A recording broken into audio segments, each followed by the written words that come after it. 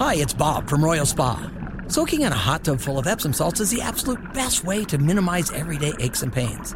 And we know all about Epsom salts at Royal Spa. Royal Spa hot tubs are the only hot tubs on the market that can safely and effectively use Epsom salts. Made right here in Indiana, Royal Spa hot tubs are the highest quality hot tubs on the market.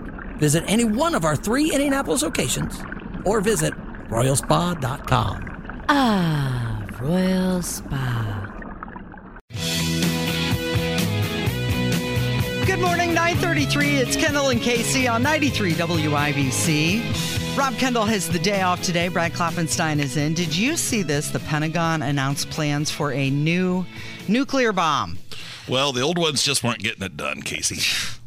This one is 24 times as powerful as the one that was dropped on Hiroshima in 1945. 24 times as powerful. Well, cities have gotten bigger. And we need a bigger one?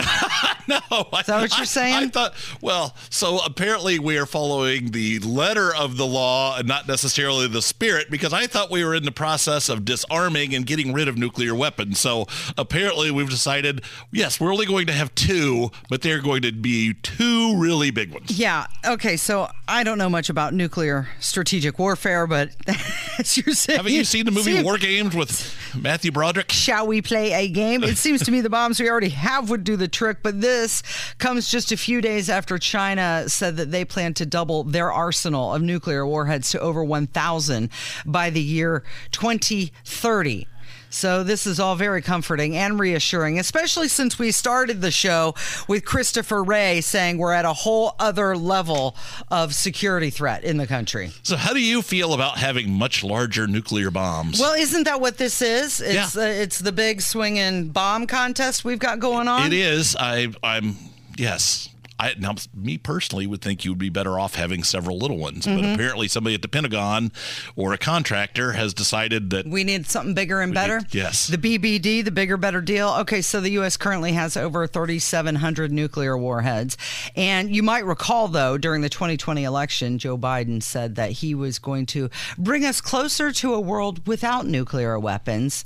And then turned around and did the exact opposite. He's doing it. We're just going to have one. Yeah, one big one. It's a pretty ambitious effort, and we're spending more than $750 billion over the next decade to revamp all the ones that we currently have.